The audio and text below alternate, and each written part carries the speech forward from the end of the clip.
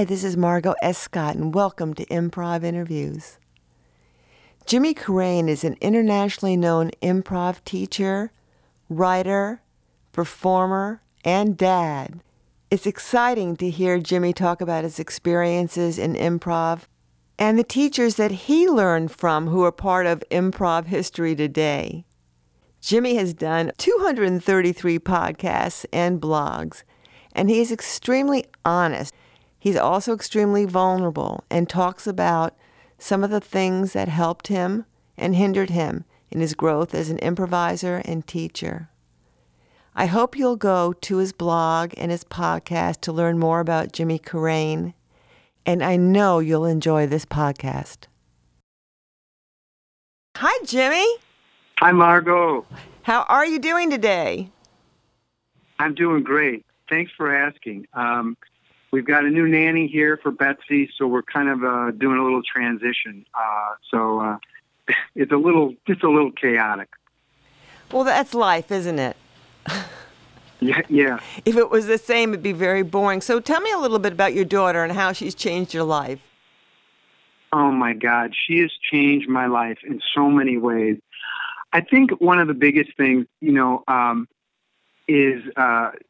getting in touch with a lot of feelings that I've had a hard time in my life accessing, and one of those is feeling joy. And actually, when we first had Betsy, the first couple months was really, really hard, and I think both my wife and I wanted to put her on Craigslist. And then after a while, I started to really enjoy having her. And even though I still enjoyed having her, I would tell people like, oh, what's it like? How's everything with Betsy? And I'd say, oh, it's really hard. Oh, poor me, and stuff like that. And one day I was down playing with Betsy, and my wife came down and she kind of caught me, and she's like, see, you really like her. You're having so much fun. And she was absolutely right. So it's got me in touch with joy. And in terms of material, the material is just endless when you have a newborn.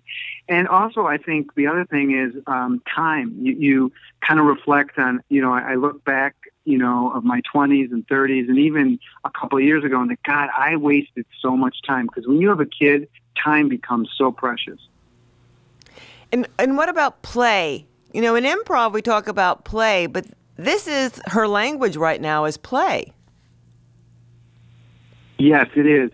And I actually wrote a blog. It was, it was last week. I had experienced my wife when I would play with Betsy, Lauren. She would be like, "Oh, give her that block," or "Don't swing her that hard on the swing." And for me as an improv teacher, certainly my ego was like, hey, Lauren, I teach this stuff. You don't have to tell me how to play.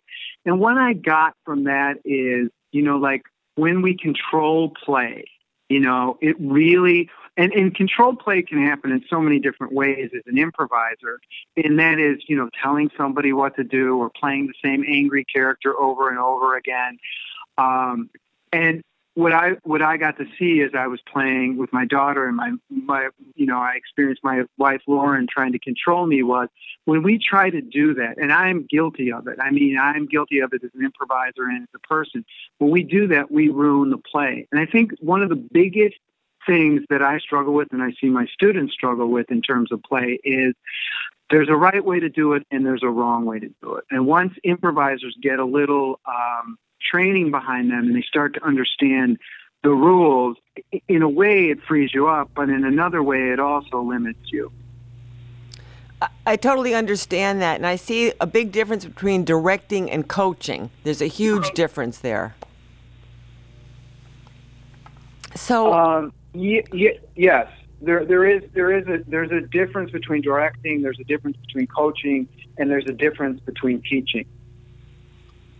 So you do it all. You're actually the Renaissance man here, Jimmy. You're an actor, a writer, a teacher. You're a performer. What other things do you call yourself besides Jimmy? Well, I'm having a hard time. I'd like to add dad to that. Actor, writer, performer, teacher, dad. And I'm really struggling with seeing myself as a dad. So that's something that, God willing, I am working on in therapy. A best-selling author would be great. Emmy Award-winning talk show host would be great. New York Times bestseller would be great. Millionaire would be great. All of those things would be great. Well, your blogs and your podcast are sometimes brutally honest about yourself and your feelings and your thoughts about fame. Do you want to talk about that a little bit? How you used to think about fame and jealousy? Fame and jealousy, sure. Well, fame has always been my higher power. I mean, I've always felt like if only I get famous, if only I make enough money, along with the fame, that my life will be fine. And I'm not that I'm at a famous level, but I'm starting to realize, that might not be might not be true. And I think having Betsy, being married to Lauren, having a lot of friends, has really helped with that whole fame thing. And my jealousy has been awful when I first started the podcast almost 6 years ago. I mean, I wanted all my guests to admit they were jealous because I was jealous of everybody who I had started out here in Chicago and had gone on to New York and Los Angeles and had become big and famous. And again, that in the time that I've done this podcast, that seems to have gone away. And I think part of it's not going away completely, and I don't think it'll ever go away completely, but it's not as bad as it used to be. I mean, it was crippling. When I'd hear somebody that I started out with get, a TV show or get a big movie or whatever it was, I would just turn it in on myself and go, what am I doing wrong? I'm a piece of shit, all of that crazy stuff. And really, it was really also like anger and bitterness. And I think through therapy and have friends and having good friends and having a family, it's less. But I'm not kidding myself that it does show up every once in a while. And the progress is it doesn't last as long. Okay, so that's recovery there. There's a term I like to call fictional finalism, and it goes, I'll be happy when I get my driver's license, when I graduate from college. I think it's a human condition when I retire, instead of being in the now and being in the moment. And that's one of the joys we have in improv, I think, being here right now. Yeah, and I think the cool thing about improvisation is it's a democracy in a way, in terms of the audience votes, and the audience votes with, laughter, and the audience votes with applause, and the laughter votes, with groans, which, studying with Del Close used to always say, a groan is as good as a laugh, So whatever reaction we can get from the audience, they're telling us that we are being in the moment and that we're experiencing the now. And you cannot cheat that. And, getting back to control, controlling play, the blog that I wrote, I really believe that that's the fun thing about improvisation. When you're controlling on stage, you're telling people what to do. The audience knows it. They might not know it on a conscious level, but they know it. And so they're not laughing. They're not applauding. And so that is the gift about doing improvisation. The audience tells you, and your other players do as well, tell you when you really are working moment to moment. So for people who may not know you, of course, you're famous to me, Jimmy. And well, thank you. And I wondered a little bit about talking about your history with improv, how old you were when you started, what kind of got you into it. And I know you've mentioned Martin DeMatt. We'll talk about him as well, because he's not as well known of a name as people say, like Del or Viola Spolin. So if you could maybe just give us a little history of your time in improv, which could be volumes, I know, but. Sure. So I was 18 years old, and I was 300 and a half pounds. I suffer from many addictions, and food was one of them. And I graduated from high school, and I didn't know what I wanted to do. But I had gone and seen Second City when I was in high school, and I was always the funny kid in my family and in school. And I had gone and seen Second City, and that was always in the back of my head. So when I graduated from high school, this is back in 1982, and I didn't know what I was going to do. I took about a year and a half off as all my friends were going to college, and I started in the Players Workshop of the Second City. And at that time, there was very few places that taught improv, and that was the place that if you called down at Second City at North and Wells, they had a flyer on the wall as you walked up the stairs there, and they would recommend you to Players Workshop of the Second City. And that was very Viola Spolin based, a lot of games. And that was my first introduction of improv. And from there, I went to the Second City. Now, this was before, I think it was called the Training Center, but it was before it was considered the Conservatory. And really that was, I had people like Don DePaulo and Jeff Michalski, John Michalski, as I remember, and people that had performed on the stages. And that was geared more towards putting up the Second City Style Review. And so after that, in that class, Tim Meadows was in my graduating class at Second City, Nathan Long, and Alan Leib. And they had all studied at the Improv Olympic simultaneously. And I always, when I saw them perform, I'm like, these guys have stage presence, and they're playing on a totally different level.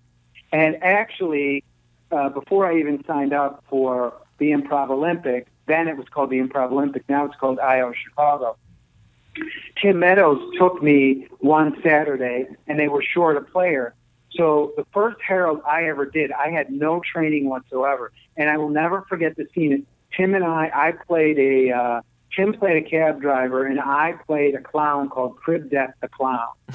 And that was the first time I had ever done Herald. And then after that, I signed up, and I started to study with Del Close. And Del was very intimidating. I was scared to death of him. He was a big, imposing presence with this deep voice.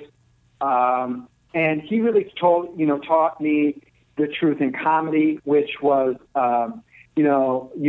especially with monologues. And in those days, we would open Herald with doing an honest monologue. And Del really believed you could go and just tell a story from your life and you could get laughs. You didn't need to embellish it or anything like that.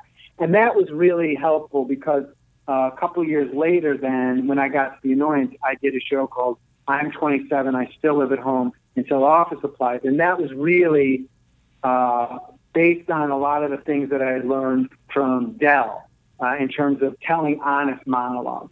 He also introduced, slowing your scene work down, this whole concept of slow comedy.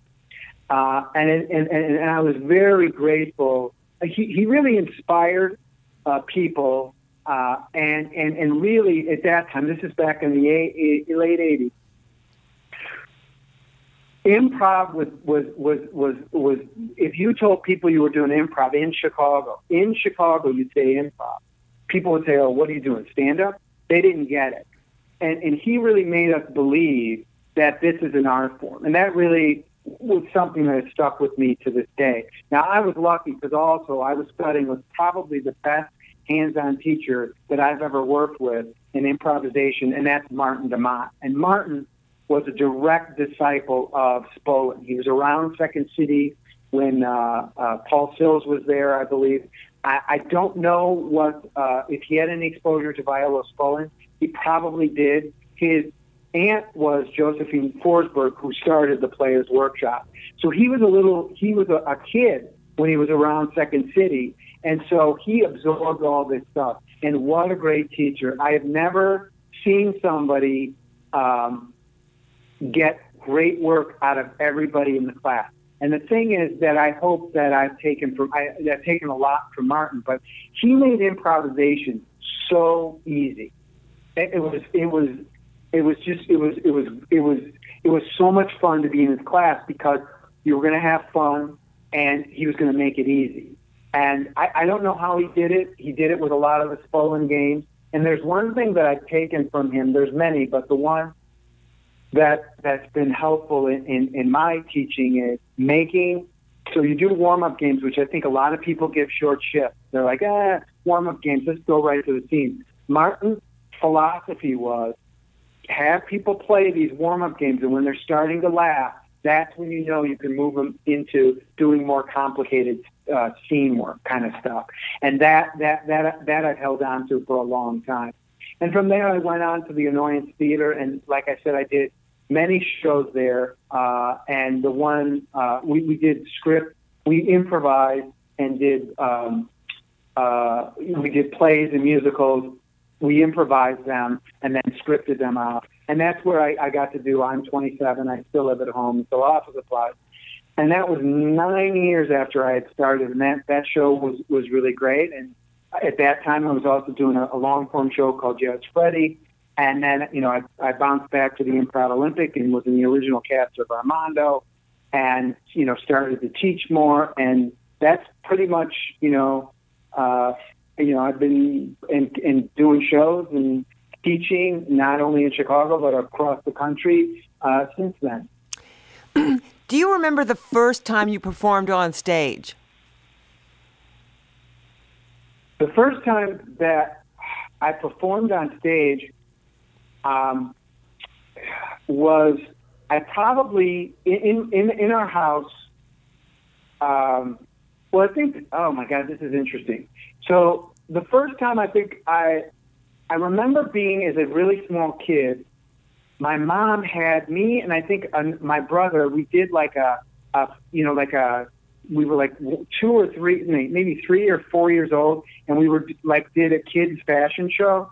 I don't know why that popped into my mind, but I remember wearing this onesie shorts thing with stripes. That was the first time and then it wasn't until I was probably, I'm going to say 5th or 6th grade. It was summer.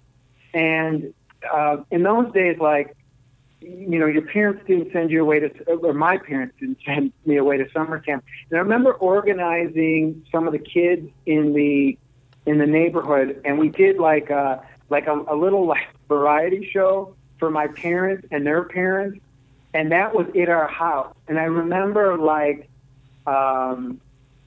I think there was shame certainly of doing it, but there was also excitement, this is a lot of fun. So you did play as a child, and even with the most dysfunctional families, when I do a lot of work with people from dysfunctional families, and I know there's some people out there that said they had great childhoods. They're weird to me, but everybody has play experiences, and so you had some really positive play experiences as a kid, didn't you? Yes, I did. It's funny because, my parents were very neglectful. So we did have opportunities to play with other kids. I know I think there was a TV show called SWAT, and there was a theme song, do do do do do do do do do do do do do, and we would play SWAT in the backyard. So we did. There was opportunities to play, and growing up, yeah, certainly. So, getting back to first performances, how about your first improv performance, and how were you doing in the beginning? So, I think my first. Well, I was awful. I was awful for a long, long time. My first performance was the Players Workshop, the 5th level, which was. You would put on a Second City style review, and you got to do the show at 10 in the morning on the main stage at Second City. And I remember, first of all, what would happen is I would be really good in class, and then when the weeks before when they were putting the show together, I would be like, oh, they got to come and ask me, which was really, when I look back at it, I was just afraid. And so we did that show, and I did a couple scenes, and I wasn't very good. I really wasn't that good. I was very good in class, but when it came to like something where the stakes were high, this is the beginning of my self-sabotage. The stakes were high. I would really fold and go and hide. So I wasn't good. And the other thing that really crippled me in improv, I would say for the first 10 years, was I was doing a Bob Newhart impersonation. I was playing the deadpan guy, reacting, kind of sarcastic, and that really limited my play. I had success with it. I'm not gonna kid you, but it really wasn't fun. And I know people start and they use other people's voices, other comics' voices, but this was really a detriment to my growth. So despite the fact that you weren't having fun, you were self-sabotaging, you were self-critical, what kept you going? Well, I think I really wanted to do comedy as a career, and so that was, it was that drive. I wanted to get on, I wanted to be hired by Second City. That was a huge goal, especially because I grew up here in Chicago and Second City meant so much. And, all the alumni that had come out of Second City. I also think it was the community that kept me in there. And I think really in a lot of respects, if I could go back and do it again, I probably wouldn't put so much effort in being the best improviser out there, because I think that cut me off from a lot of other opportunities. But it was the community, because I had come from this household and I'd grown up in this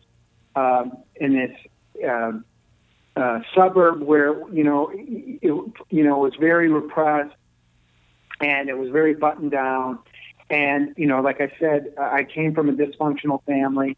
And when I found these people, these were my people. And I've heard people, as I've interviewed people on the podcast, Improv Nerd, say the same thing. And for me, it was really acceptance. It was just so great. All the things that I had been punished for or scolded, being the class clown, or, saying something funny, or, performing in my family, where I was being punished, where I was being squashed, I was now being rewarded in improv and being supported by these other people. I totally get that. I was always thought of as weird or different. There was something weird or different about me, and I had the feeling I didn't fit in from an early age. And I suffer from many addictions as well. So I think that when I started doing improv and really meeting some wonderful teachers and mentors, I really felt like I fit in. It was really comfortable. Was Second City the first place you taught at? No, actually, the first place I taught at was at the Annoyance. And I was thinking 27 or 28. So you've been doing it a few years, and then you started teaching. And how did teaching feel to you compared to performing? Well, it's interesting. When I started out in the 80s, the path was very narrow, meaning everyone's goal was to get hired, or the people that I hung around with was to get hired on the main stage of Second City, and then Saturday Night Live. That was it. And if you said to anybody that, oh, you know what, I want to teach, or I want to direct, or I want to produce, people would be like, what, are you giving up on your dream? And so I think for the first probably 10, 15 years, I struggled with that. It's like, those who can't teach, I'm really giving up on my dream. And I think even at the beginning when I teach, teaching, I was like, well, you know what? I'm getting paid for this. As you know, there's very little opportunity. There's more, certainly, but at that time there was very little opportunity to make money as an improviser. So I was like, well, at least, I'm making money as a teacher. And so that I could justify that. It's funny today, and I would say this is true probably for the last 3 or 4 years. I enjoy teaching far more than I enjoy performing improv. Well, I have absolutely had the pleasure and joy of taking at least 2 or actually 3 workshops with you. I did your intensive last summer in Chicago, and it was a mind blower. And then down here in Naples, we did a short one, and I even did a little duo class with you. You're an incredible teacher. And can you talk a little bit about your workshops that are coming up this summer? Yes. Thank you. I've got 2 in July and 1 in August here in Chicago, and they're going to be at Stage 773. And they are called the Artist Flow Comedy Weekend Summer Intensives. And really, I get people from all over the world because a lot of people are in town to take intensives at IO or Second City. And since mine are on the weekend, they come and they study with me. And in the summer, it's like, I get a group from Poland and Russia and Italy and mixed in with people from the States and Canada. And what my philosophy, the method that I've developed through, years of doing it and other teachers that I've been blessed to work with is getting people to slow down. And so by slowing down and not worrying about being funny and trusting that the funny will come to them, I see some really incredible scene work, real memorable scene work. I really think, the whole idea of slowing stuff down, I'm a fast eater. When it comes to going to a movie, I want to get the movie over with. Anything good, I want to get it over with. Sex, the same thing. Let's just get it over with. And I'm learning myself in improvisation. When you get people to slow down and take the pressure off them, you start to experience emotion. And joy will come up, certainly. Fear will come up. Shame will come up. Anger will come up. And all of these emotions, if we tap into them and we're not afraid of them, we can use them to inspire our scene work and to tap into our life experience. And that's, to me, what makes improv such a transparent art form. It's so personal. And I think a lot of people get in their own way because they think they're not enough, especially now more than ever when I teach these workshops. I'll get people that have come to improv later in life. And what's interesting to see about them is they're paired up with people that are in their 20s, and they're running fast, meaning, let's do a bit, let's do a tag out, And they feel like, I've got to compete with them. And they have far more life experience than the 24-year-old who's just come out of a, Big Ten college. So if you slow things down and you start tapping into your life experience, that gives you your point of view. That starts to help you develop your voice in improvisation. And you use the term honest comedy. Yes. I think if you slow it down, if you slow things down, you're going to start to feel. And I think feelings are probably, feelings and how your body moves are the most honest you're going to be on in life and the most honest you're going to be on stage. What happens is we think we need to play a certain way, but we put expectations on ourselves, and we think improv is about being funny. And I really believe before you can be funny, you need to be real. And so that gets back to the honesty. If you strip all that stuff away, you're going to be a little vulnerable. You're going to be a little bare, and that is your vein of gold. I had a teacher here in Chicago, wonderful teacher, Kathy Scampateria. I hope I got her name right. She's at the Artistic Home, and she taught a Meisner class. And she used to say, your pain, to all the actors in the class, your pain is your gold. And I really believe that. Let's share a little of our joy, but let's also share some of our pain. And if we can tap into that, we're going to connect with our partners on such a deeper level. And our scene work will not only be funnier, it'll be deeper and more memorable. Well, the exercise, the vulnerability circle, is like a highlight for me each time I've worked with you. Can you talk a little bit about that, how you developed that and how it's evolved over the years? Because that's really getting to some feelings and to honesty and authenticity. Yes. Many years back, I was very fortunate to work with another great improv teacher called Liz Allen, and we did a thing called the Individual Assessment Program. And she introduced this game to me, the Vulnerable Circle. And basically, if people aren't aware of this, everybody's in a circle, and you put one person in the middle, and then they face one of the people in the middle, and they're going to go, I'm going to ask a question. I'm going to say, your favorite color, and then I'll go next, and I'll say, the best memory you ever have next, your favorite TV show next, and we'll work that up to tell me one thing you don't want to know about. One thing you don't want to know about you. Did I get that right? Tell me one thing you don't want us to know about you. That's it. And then they will reveal 3 things that they don't want anyone to know about them. Now, when Liz and I did it, it was very quick, and we basically would, say a couple things as I remember, and get to the part where they admit one thing they don't want us to know about them. And mine seems to go a little longer as I've done it, and then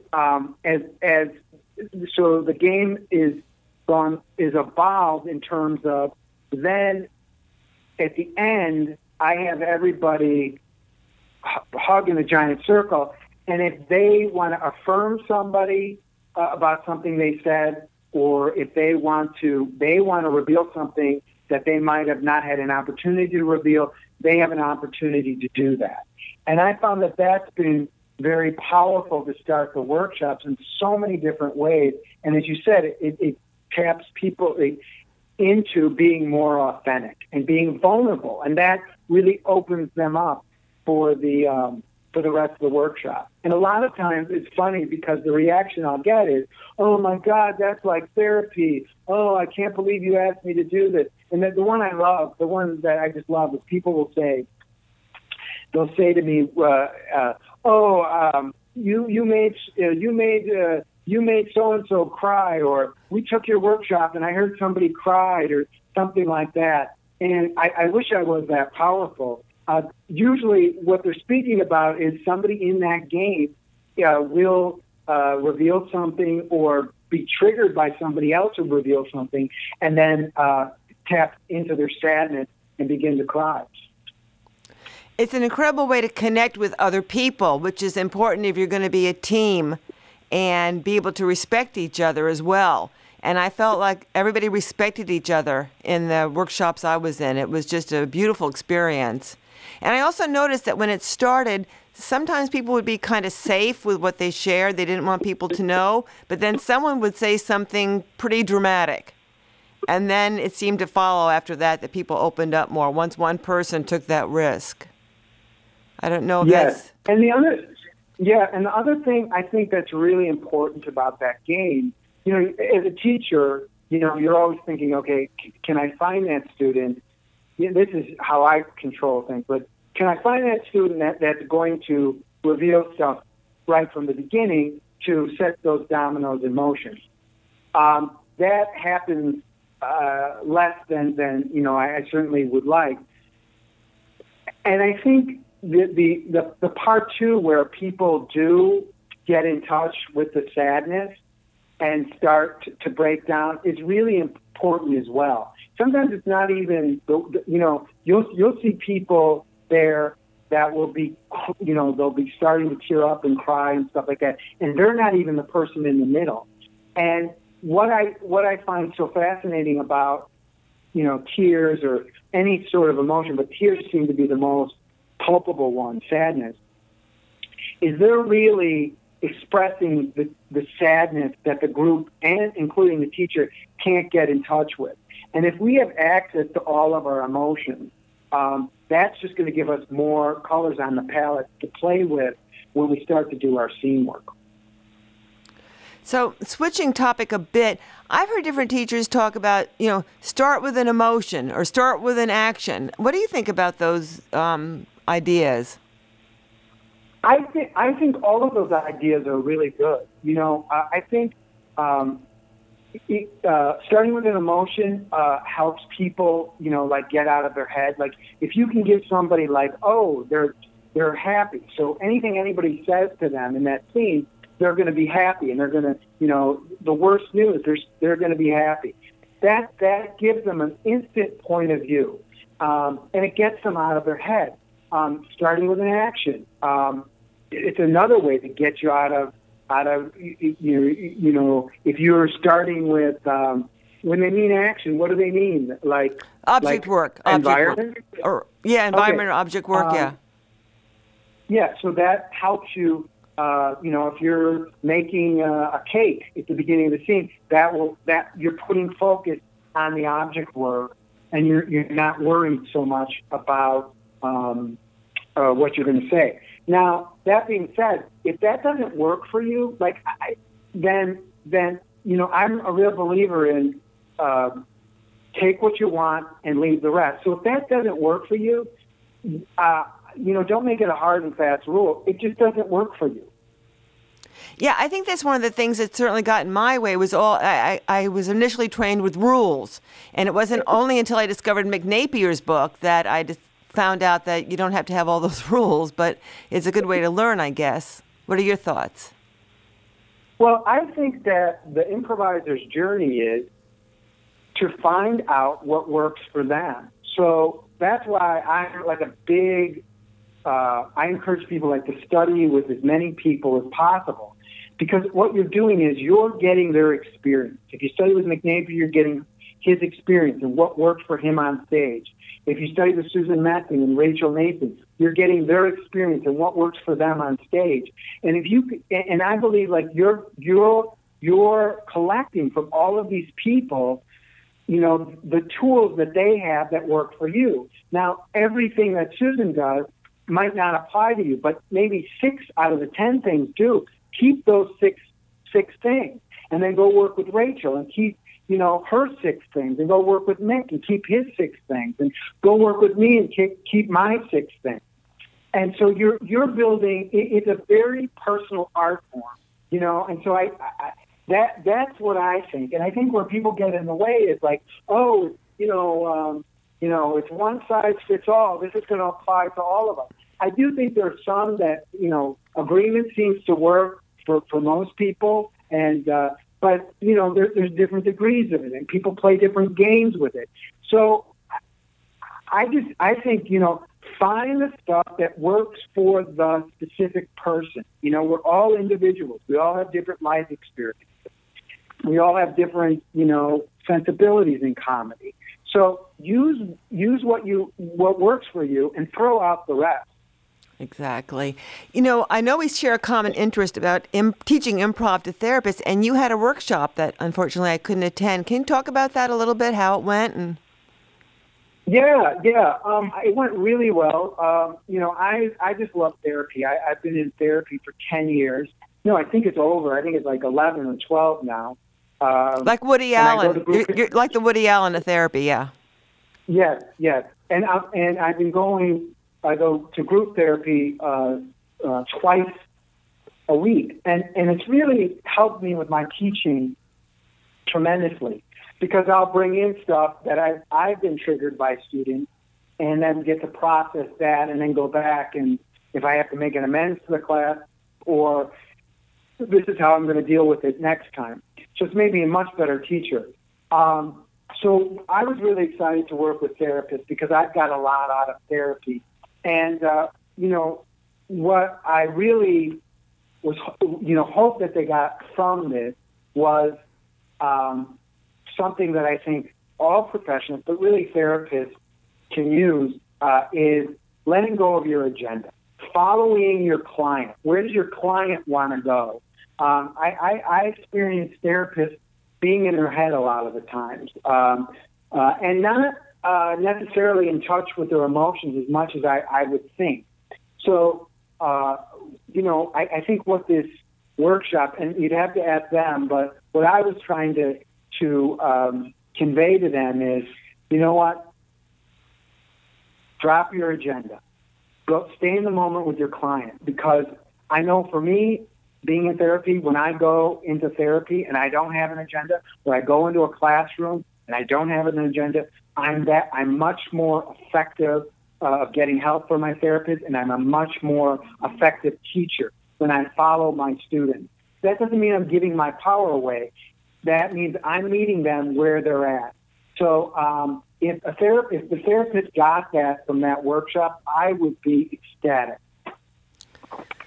Well, yeah, I would love to take it sometime. And right now I'm kind of working on recovery, addiction, 12-step, and improv.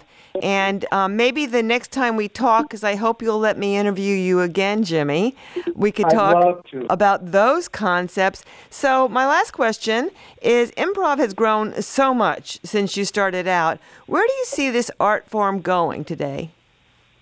Well, it's so funny because I get this question a lot, and and maybe more because I'm identifying more as a teacher, I see it where it's really, and I think it's probably going to be the next couple years, is I see the teaching really of improvisation expanding even beyond what we're seeing it now. When I was in the probably it was the late 80s, people were doing corporate team building, creative workshops for corporations. Not many people were doing that, and when you get that gig, a lot of people would turn them down because they felt they were selling out. This isn't what improv is about. We're not going to corporate America to teach them to come up with better ideas or to team build. We're not going to do that. And then I saw that. I saw then that whole boom happen with people teaching in corporate America, and that's become like its own industry. And then now, and I know you do work in this, we're starting to see it with therapy and mental health, dealing with anxiety, dealing with kids, social anxiety.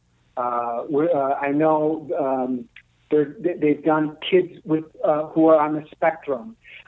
They're using improv for that. I know someone here in Chicago who's doing it to work with the elderly.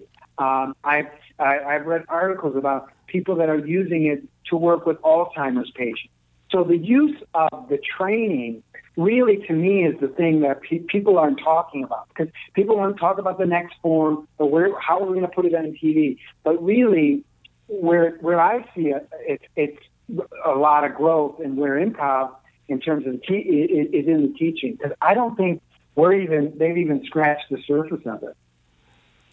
Well, you've certainly inspired me, Mr. Jimmy Carrane, and you certainly are enough.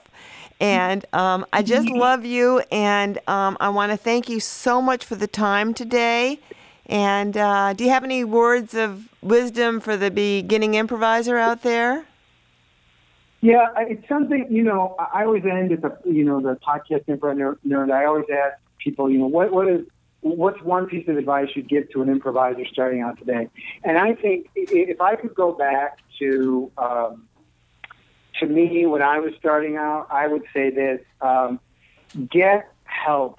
If you've got, if you have an addiction, get into, find a recovery program. If you are struggling with I'm not good enough stuff, get into therapy. Get friends that are supportive in and outside of improv. Because one thing that I did, there was a couple of things, but one thing that I did that I really regret was I put so much expectation, because when I found improv, like I said, I was like, I found my people, I'm home. Well, improv and the concepts of improv and the community of improv they weren't mental health professionals. I needed mental health professionals. And so I didn't come from a supportive family at all. So I needed that support. And I think I was looking for my players, or I was looking for validation in improv. And it's, we fall in love with it. There's no question. And it casts a spell on us, but it can't solve all our life's problems.